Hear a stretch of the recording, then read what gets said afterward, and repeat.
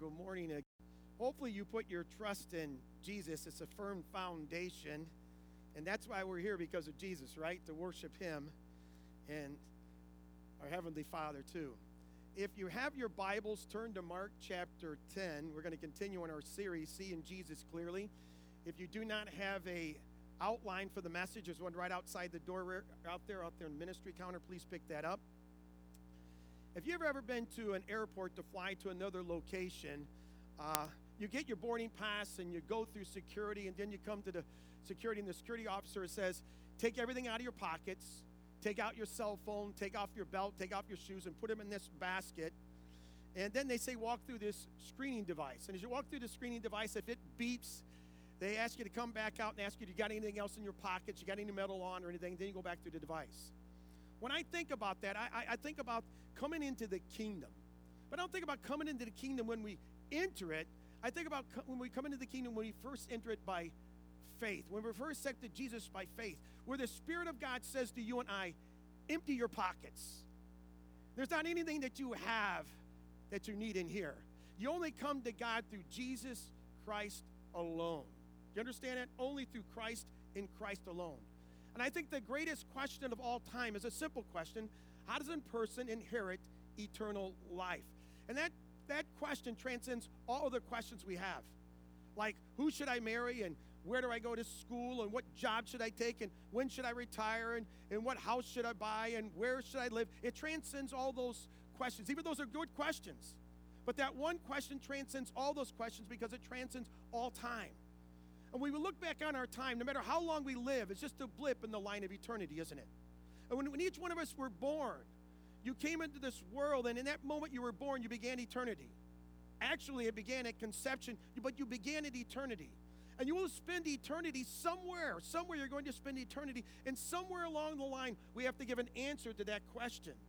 How do you inherit eternal life? How do you get to heaven? That's the most important question of all. So the busyness of this life cannot distract us from that question. We still have to give an account. We still have to give an account of our life. In today's passage, that's the question a man asked Jesus. If you have your Bibles in Mark chapter 10, have your outline, we have to understand that you and I contribute nothing to our salvation. And these three truths will hopefully help some of you understand how you can get into heaven, how you can have a relationship with God. But for the rest of us that know Jesus, these three truths, hopefully, they encourage you to share them with someone else. Someone that doesn't know Jesus. Someone who needs to hear that today, this week. Need to know how to have a relationship with Jesus. We all know people that don't know Christ, either at work, at family members, neighbors, somebody that doesn't know Jesus, that you might use this, and God might use this to encourage you and give you confidence to share. So I want to give you three truths how to inherit eternal life. The first one, receive God's kingdom with trust. With trust. Let's read Mark chapter 10, verse 13 through 16. People were bringing little children to Jesus to have him touch them, but the disciples rebuked them. When Jesus saw this, he was indignant. He said to them, let the little children come to me, and do not hinder them, for the kingdom of God belongs to such as these. I tell you the truth, anyone who will not receive the kingdom of God like a little child will never enter it. And he took the children in his arms, put his hand on them, and blessed them. You have to picture this setting. You have Jesus is there, and what parent wouldn't want to bring their child to Jesus and bring their child to Jesus and have Jesus touch them and bless them? I mean, what parent wouldn't want to do that? Wouldn't you want to do that? To bring your child to Jesus, say, Jesus, could you touch them? Could you bless them? Well, the disciples were there, and they saw what was happening, and they didn't like what was happening. And the disciples were saying to the parents, saying, you need to stop doing this. You need to stop bringing your children here. This is for serious disciples. Do you understand this? Get the children out. And the Bible says Jesus heard it, and he was indignant. He was indignant, the Bible says. The word indignant is a combination of two words, and it's only used this one time in the Greek language in the entire New Testament, this one time.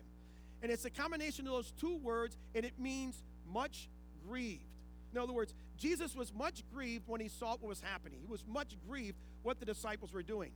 And Jesus said to the disciples, no, let the little children come to me, for the kingdom of God belongs to such as these. And then he goes on to say, No one can enter the kingdom of God unless they come as a child. Let me tell you what this passage doesn't say so we don't get confused here.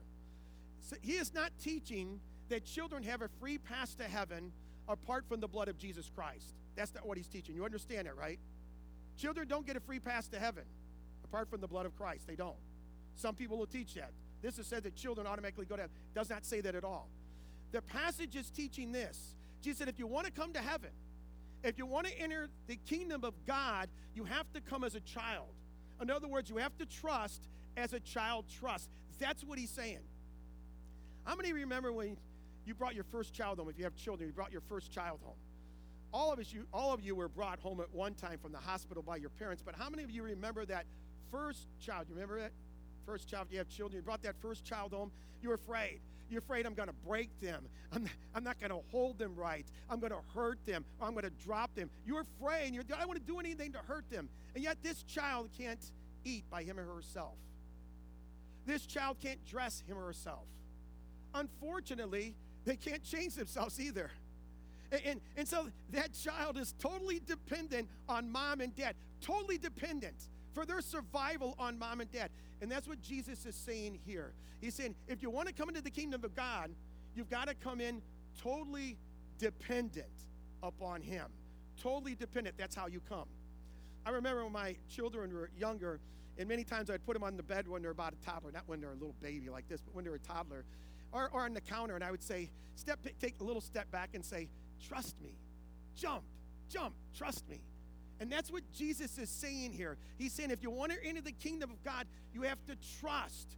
You have to trust in Jesus alone. And come as a child. You don't need anything you have. All the things that you have, he says, put them in a basket. You can't use those. But you have to jump. You have to trust. Totally trust him. All of you who know Jesus Christ as your Savior came to him on that basis. You came and trusted him and trusted in Jesus Christ alone. That's how we came.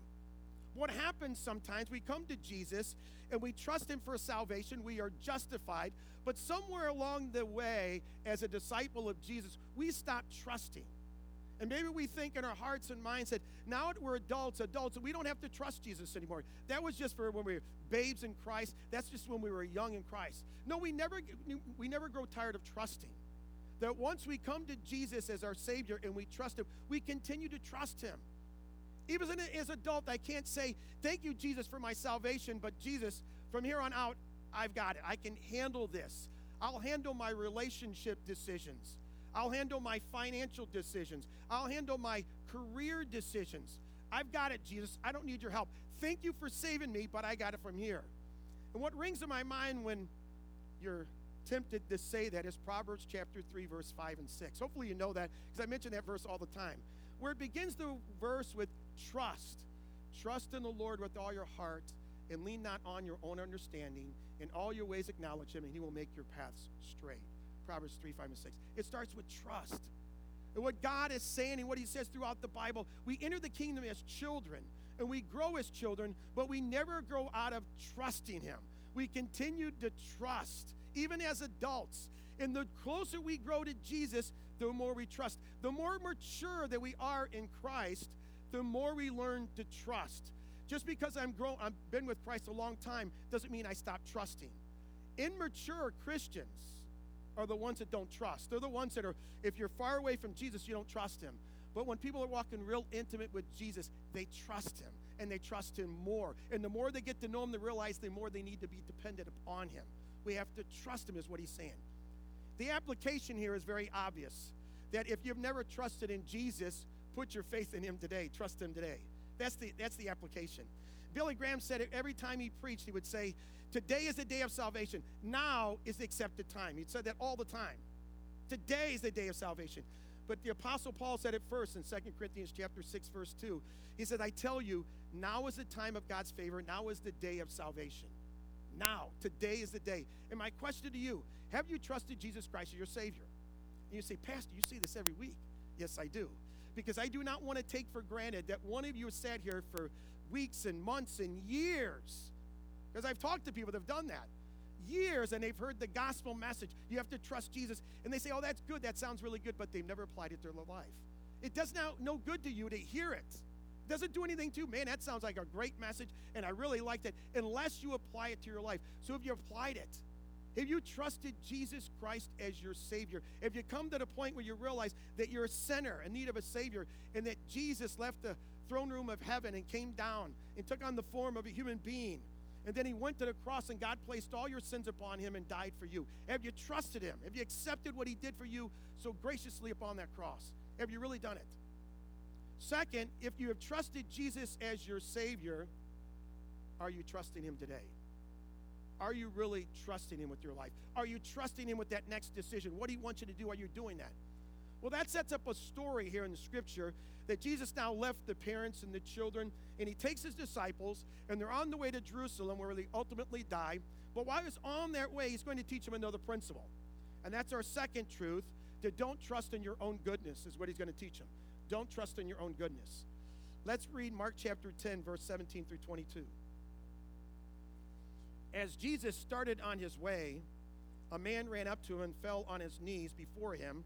Good teacher, he asked, what must I do to inherit eternal life? There's our question. What must I do to inherit eternal life? Why do you call me good? Jesus answered. No one is good except God alone. You know the commandments. Do not murder. Do not commit adultery. Do not steal. Do not give false testimony. Do not defraud. Honor your father and mother. Teacher, he declared, all these I have kept since I was a boy. Jesus looked at him and loved him. You almost see the compassion that Jesus has. Boy, you don't understand, do you? One thing you lack, he said. Go sell everything you have and give it to the poor, and you will have treasure in heaven. Then come follow me. At this, the man's face fell. He went away sad because he had great wealth. A couple of things that I want to look at initially. First, this man seems to be sincere. The reason we know that because this man kneels in front of Jesus on the way to ask Jesus the greatest question ever to be asked, what must I do to inherit eternal life? What must I do to get into heaven? That's what he's asking. Jesus said, you call me good teacher. And he says there's only one that is good, and it's God alone, is what he tells him. And maybe you listen to that today and you say, wait a minute, I thought I was good. Because if I'm not good, there's only one that is good, then I must be bad. You need to understand the context here, what Jesus is talking about. Jesus is talking about in terms of moral perfection, morally perfect. And only one fits in that category. There's only one, and that is God. That is Jesus, only one. Every one of us is a sinner in need of a Savior, and that Savior has to be perfect. That Savior has to be sinless, is what he's saying here. Has to be morally perfect, is what he's saying. And basically what Jesus is saying, you call me God, are you saying I'm God? That's what the man was saying, and Jesus catches him on it. Are you saying that I'm God? That's a real important observation right here in the passage. He's saying, good teacher, are you saying I'm God? Then Jesus challenges him with the 10 commandments. He says, if you kept these 10 commandments, but he only challenges him with the last half of the 10 commandments. He says, if you kept them. He left off the very last one. Does anybody know what the very last one is? Do not covet. I'll help you with that. Do not covet. He leaves that one off. So we know from this passage, as we look at it, observation from reading this, that this man is very religious, because he says, I kept all those from my youth, since I was a young boy. So he's a very religious man. Second, we know that the man had great possessions. He was wealthy and powerful. Matthew and Mark, the gospel, they tell us about that. Luke adds that he was a ruler. So we look at this man, we understand this man was religious, he was very wealthy, and he was very powerful. And yet this man understood that all those things that he had were not solving his biggest problem, how to be reconciled to God and being able to enter into the kingdom. He understood all this that I have is not giving me the ability to be reconciled to God. So he's asking this question, the most important question. How do I inherit eternal life? How do I do this? And Jesus' comment says this, have you kept the commandments? Doesn't seem like a real, what? Have you kept the commandments? Have you done good things? Have you kept all the commandments? The man says, yes, I have kept all the commandments. I've done this since I was a child. Since I was a little boy, I have kept them. And then Jesus says, but you're lacking one thing. You're missing one thing. And I'm thinking the man's probably thinking, really? I mean, I would be like, just one thing? But he says, you're lacking one thing. And then he tells him, sell everything you have and give it to the poor. And this man must have thought, man, is there another option? I do not like that option. There's got to be another option. And maybe you're sitting here and saying, he told the man he had to do something before he could come to Christ that he had to sell all his possessions. So I want to tell you what Jesus is not saying, so you make sure we understand it. He is not saying in order to get to heaven that you have to sell everything that you have. In order to get to heaven, you've got to give up all these things and sell it and give it away to the poor. That's what he's not saying. They say, why did Jesus say that to this man? The reason, this man said he obeyed all the commandments, the second half of the commandments. But there were some in the first half that he did not obey. Matter, the first one was, you shall have no other gods before me. And Jesus knew that this man's God was his wealth. He understood that. So he says, I don't want to share my loyalty with another God. I want you to get rid of that God. A God is anything that you and I would put before God, the God himself. Anything that we put before Jesus is an idol, is a God. And that's what Jesus is saying. And the man wasn't prepared to do that, the Bible says. So he walks away very sad. Because he had great wealth, we understand that. He was a rich man, and he didn't want to do that. And the man could not buy his way into heaven. He was looking for his riches to get him in there, and he wouldn't let them go. He didn't want to let those riches go. There was an old poem written in 1776 says, Rock of Ages cleft for me. And I remember hearing it a long time ago, so I looked up one of the lines of it, and it says, not the labor of my hands can fulfill the law's demands. Could my zeal no respite know? Could my tears forever flow? All could never sin erase, that thou mayst save and save by grace. Nothing in my hands I bring, simply to the cross I cling. Naked, come to thee for dress, helpless, look to thee for grace. It means we bring nothing. We bring absolutely nothing, trusting in God and God alone through the work of Jesus Christ upon the cross. That's all we bring is Jesus. We bring nothing of ourselves. We bring nothing that we've accomplished, nothing. Please don't misunderstand me. There is nothing wrong with money. It just makes a real lousy God. Makes a real lousy God. When we put money before Jesus. And so many people are clinging to money and possessions and all those kind of things. And sometimes God has to say, wait a minute. You're not coming to me. You're not coming to me. You're not really putting your faith in me. You still have all these other things. And he told this man, you need to get rid of this. Because he realized this man was still serving. That was his God. So he says, get rid of it. What we need to do is really take our eyes of what we have, those possessions, our wealth, our money, all the things that we have, to focus completely and unapologetically and undividedly to something that we don't have, and that is Jesus. That's what Jesus is asking. He says that's how you enter heaven. That's how you enter and have eternal life, is through Jesus. It doesn't matter how much wealth we have. It doesn't matter all those things. The only way you get to heaven is through the cross of Jesus Christ. It's through that blood-stained cross of Jesus, what he says. We can't trust in our own goodness. For this rich young man, he was trusting in that, in his wealth, and he's trying to bring it. And Jesus said, no, you can't bring that. You can't trust in your wealth in order to get to heaven. That's a God. That's your God. And so my question for you, what is your God? What is your God that you're holding on to that's keeping you away from the God, the Almighty God? What is it that keeps us away from him? Because we're doing so many things. For those that don't know Jesus Christ as our Savior, many times we have so many things in our way, and what's in our ways is sometimes our good works, we think that's going to be acceptable before God, our reputation, our status, or sometimes it's just pride. That's the main reason that keeps us away from Jesus, is our pride. That we can't even admit that we're sinners in need of a Savior. That we think that I got to hold on to all these things that I have because that's what I've accomplished. That's what's going to get me into heaven. That shows that I'm a good person. All those kind of things. And Jesus is saying, no, you've got to let those things go because none of those will get you into heaven. All your good works. And for all of us that know Jesus Christ as our Savior and you've accepted him, but maybe you've walked away a little bit, what is it that you're holding on to? Instead of coming to him unconditionally and serving him? I mean, you may say, oh, I don't have idols. I don't bow down to them. But what is taking up your time and your attention away from the God? To trust him every day of your life and not put your trust in your job or whatever else you're putting it in. Money, your wealth, whatever you have. Are you trusting in him? That leads us to the third truth. The third truth that Jesus was leading his disciples so they might understand this. Trust Jesus for salvation, completely for salvation. And he sets up this story which you've heard. You've heard this story, but he sets it up, and that's the context of the story where he's leading them. Don't trust in your goodness, but let me show you what you should trust. And let's start reading 23, verse 23 through 31. Jesus looked around and said to his disciples, this is what he says to them, how hard it is for the rich to enter the kingdom of God. He says that.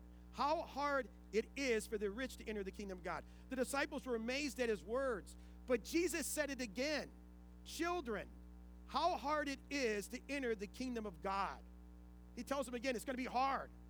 It's easier for a camel to go through the eye of a needle than for a rich man to enter the kingdom of God. The disciples were even more amazed and said to each other, who then can be saved? And Jesus looked at them and said, with man this is impossible, but not with God. All things are possible with him. Peter said to him, we have left everything to follow you. I tell you the truth, Jesus replied, no one who has left home or brothers or sisters or mother or father or children or fields for me and the gospel will fail to receive 100 times as much in this present age, homes, brothers, sisters, mothers, children, and fields, and with them persecutions, and in the age to come eternal life. But many who are first will be last, and the last will be first. There's a lot in this passage. We're not going to be able to go through all of it. Let me just hit the big highlights. The first highlight that Jesus is saying here, the point of it is, it's hard for a rich man to enter the kingdom of heaven, he's saying. It's very hard for a rich man. In fact, it would be easier for a camel, which is the largest animal in the Middle East, 2 humps, and put that camel through the itty-bitty eye of a needle. Imagine that. That's what he's saying. Now, this is hyperbole. It is a figure of speech, and you hear me say that all the time. You hear me say that word all the time because Jesus constantly uses that figure of speech, hyperbole, exaggeration. It's an exaggeration to make a point. And Jesus is trying to make a point, as he often does in the Gospels. He'll exaggerate hyperbole to make a point. And the point is, in order to get to heaven, it would be easier for a camel to go through the eye of the needle. And what would you say to that? Can a camel go through the eye of a needle? You would say, that's impossible, right? That's exactly what Jesus wants you to say. That's exactly the point he's trying to get across. That's impossible. That is impossible. It cannot happen. But there are some people who've taught over the years that there was a gate in one of those walls in that ancient city of Jerusalem called the Eye of the Needle. And if that camel took all of his baggage off his back and he got on his knees, he would be able to crawl underneath that gate, crawl through that gate, then the Eye of the Needle. It makes for great preaching except for 2 things. One, there's no historical or archaeological evidence ever found that there was ever a gate called Eye of the Needle. And the second one, that teaching actually contradicts Jesus' teaching, what Jesus is saying here.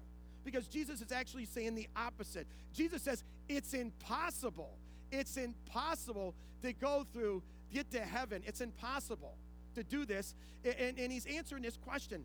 But if a camel can take the baggage off of its back and everything off its back, and if it can get down on its knees and crawl and get through that gate, then what does it make? It means it's not impossible. It's possible. And that's not what Jesus is saying. Jesus was answering a question that the disciples had asked him. They said, how can a person be saved? Don't we all want to know the answer to that question? How can a person be saved? And Jesus said, with man, it is impossible. There's no humanly way possible. So it eliminates that camel's never going through the eye of the needle. It's not going to happen. But then he says, with God, all things are possible. That's what he's saying here. He's answering the question not just for rich people, not just for powerful people, but he's answering the question for all people.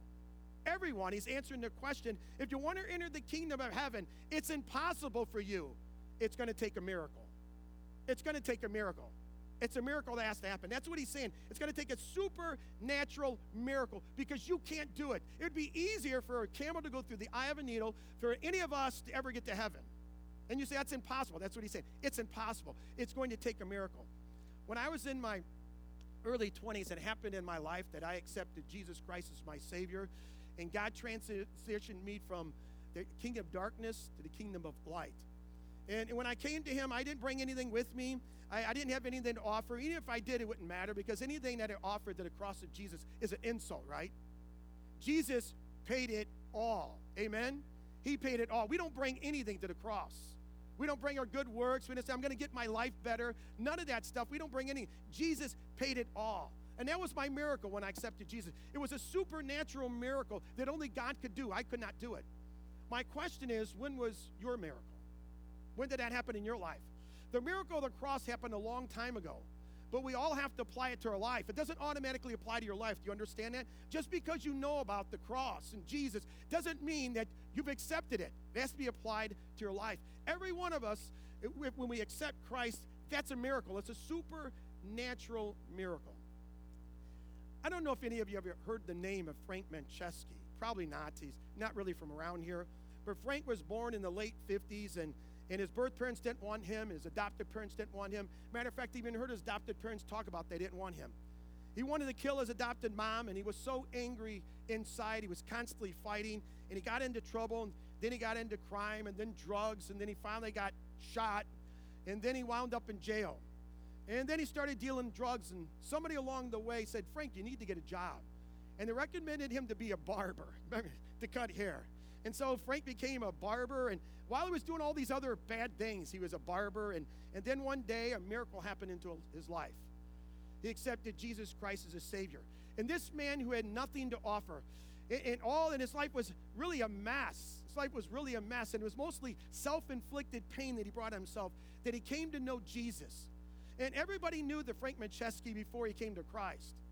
But now his life had changed, and people want to know what happened to this guy. I mean, he was known well in his neighborhood. What happened?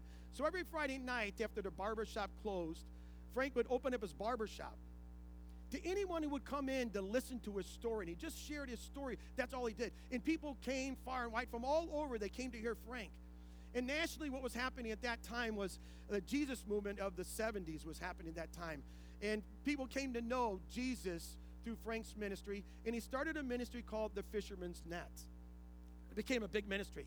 And these people that came through there were not college trained, they were not seminary trained, but he was like the blind man in John chapter 9, where it says, I don't know who he is. One thing I know, I was blind, but now I see.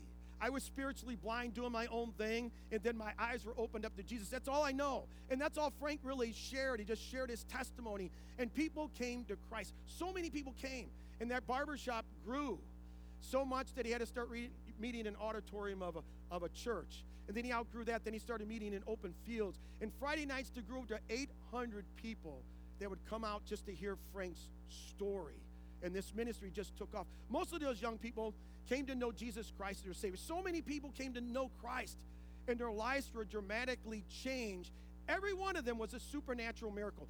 Every one of them. And it happened through this man who was just a barber, whose life was a mess that God used. The disciples are saying, we gave up everything to follow you, Jesus. That's what Peter says it's easier for a camel to go through the eye of a needle. And Peter's thinking to himself, we gave up everything to follow you. So if a person can't be saved, what's going to happen to us? What about us? That's what he's asking. And he said, anybody that gives up houses or land or brothers or sisters or mom in my name to follow me will be given 100 times more, even in this life or the life to come. Imagine that. You will be given 100-fold more, 100 times more is what he says. It is interesting that while Jesus is including mothers and fathers and brothers and all those kind of things, he uses the word with them persecutions. Highlight that. Within persecutions. That's what he says that too. You give up, and with that, you're going to have persecution. There are some people who think that if I sign on to this Jesus movement, that I'm going to be rich. Because that's what it says here in this passage right here. I'm going to be rich. No, that's not what he's talking about. He said you will be blessed. Jesus said you will be blessed. And those who want to be rich somehow skipped over those words with persecution. They forgot about those with them persecution because it's going to be hard. It's going to be difficult. It's not going to be easy because nobody wants to be persecuted. They want all the riches, but they don't want the difficult times that go along with it. Please listen, there are some people who take this passage of Scripture, and I want to warn you about this, and they say God wants to bless you with money, and it's a good thing, and he wants to bless you. And if you give money, and if you give money to them, they will say, I will take that money, and I promise, I will pray over it, and God's going to give you 100 times more. He's going to give you 100-fold more. And they say, God has promised to do that from this passage, they point to it, or others in the gospel. And that God wants to give you all kind of money. And they're making these promises to the people either to build another building or build their kingdom. Please listen to me. That's not what this passage is saying at all. Jesus is not declaring that if you give $10, I'll make it $1,000. He's not saying that. That's not what he's saying at all. And the people that are saying that, they're distorting Scripture. That's not what he's teaching in this passage. And they're distorting Scripture and a beautiful promise that Jesus has made here, what he's saying here. He's saying, whatever you give up, you will be rewarded. That's what he's promised. There will be reward for you. Whatever you give up, it would be much bigger than what you've given up. And somehow somebody goes and says, well, it means money. No, he's not talking about money. Frank Menchesky, he gave up a lot of stuff. His reward was many, many brothers and sisters in Christ. Many, many brothers and sisters. That when he gets to the kingdom of heaven, he's going to have all these people gathered around him that through this ministry of Frank Menchesky, they came to Christ. And that's what God is talking about. We hear reward, and we hear 100 times, people automatically want to think financial. God could, but that's not really what he's talking about. He's talking about spiritual blessing, the peace of God, the power of God to empower you to build his kingdom, to reach others for Jesus. And not only talking about in this life, but he says in the life to come. And I can guarantee you, in the life to come, what God has in store for us who know Jesus Christ as your Savior is more than 100 times what we're going to have in heaven than what anybody has here on this earth. That's what he's promised us. So it will be fulfilled. But so many times we want to grab those words and say, oh, God promised. No, he doesn't promise anything. He promised you to be faithful, and God will be faithful to you and provide for your needs. But he's talking about spiritual blessing mainly. I will bless you. I will help you. I will empower you to reach others for Christ, to live this life, to influence others for Jesus, to live it for him, for his glory. That's what he wants. And in this life to come, he says, I promise to bless you there. Let's not miss this, what he's talking about here, what the main purpose of this. If you don't know Jesus, whatever you're holding on to, let it go is what he's saying here. And put your trust in Jesus. He's the only way. John 14:6, Jesus said, I am the way, the truth, and the life. No man comes to the Father except through me. And what Jesus says, the only way you're going to get to God the Father, the only way you're going to get to heaven, the only way you will inherit the eternal life and the kingdom of God is through Jesus. Is through Jesus. It's the only way. There's no other way. We all need a miracle. We all need a miracle. If we're relying on ourselves, if we're relying on other people around us, we will never get to heaven. If you're relying on this church, you will never get to heaven through this church. If you're relying, if I get baptized, you don't get to heaven through baptism. If I give money, you will not get to heaven through that. It's only through one way, and it's through the blood-stained cross of Jesus Christ, that he died on the cross for our sins. That's the only way we get to heaven, is through Jesus. And if you have not put your faith and trust in Jesus, understand that we're all sinners. Everyone in this room is a sinner. Everyone that you will meet is a sinner before God. And stands one day, if they don't accept Jesus, they will spend an eternity apart from him. And the only way we can have this eternal life and forgiveness of sins and inherit eternal life is through Jesus Christ. And if you've never put your faith and trust, just come and say, God, I'm a sinner, and I know that Jesus Christ died on the cross for my sins. And today, I put my faith and trust in you. I trust Jesus as my Savior, that he died for me. Please do that. If you have any questions, please come and see me if you've never done that. If you've been here a long time, you're embarrassed, you've said it over and over. But today, through the Holy Spirit, he's really convicted me. They really understand it, and I need to do that. Please do it. That's the most important question of all time. It's where we will spend eternity. We'll spend it somewhere, either with Jesus or apart from him. For us who claim to know Jesus Christ as our Savior, let's continue to trust him. He didn't die for you so you can go live your own life and do your own thing. He died for you so you come and you trust him, and you would live your life for him. He redeemed you. He bought you. You belong to him is what he says. So let's invest in those things that far outlive us. Let's not invest in the temporary things, the things that far outlive us. And we will find that God will bless us in ways that unexplainable, unattainable, are immeasurable. That's what God wants to do. The impossible in our lives. Not things that you and I can attain on our own, but things that we cannot attain on our own. How many of us don't want to reach our spouse or children, our grandchildren, our nieces or nephews or brothers or sisters? We want to reach them for Jesus. And the only way we're going to do that by trusting in Jesus so he can empower us to be able to reach them with the gospel of Jesus Christ.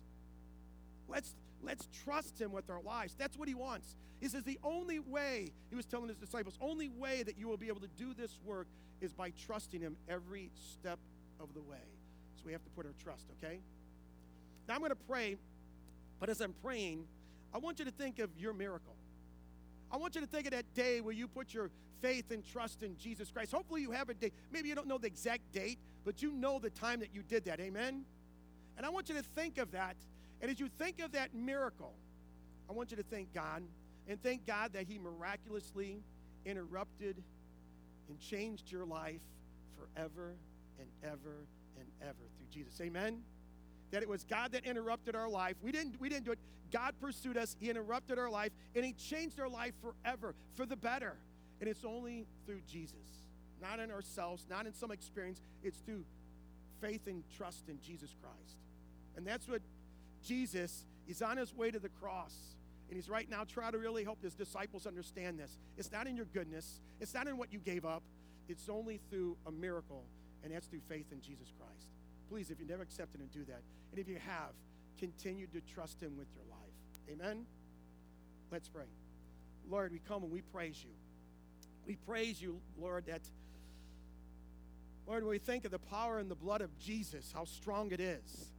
It's able to defeat anything, everything, sin, death, and Satan, all at one, through the blood of Jesus Christ. And we are so thankful to you that, Lord, that for us that know Jesus Christ as our Savior, Lord, our eyes have been opened by the power of the Holy Spirit to understand this, and we put our faith and trust in you.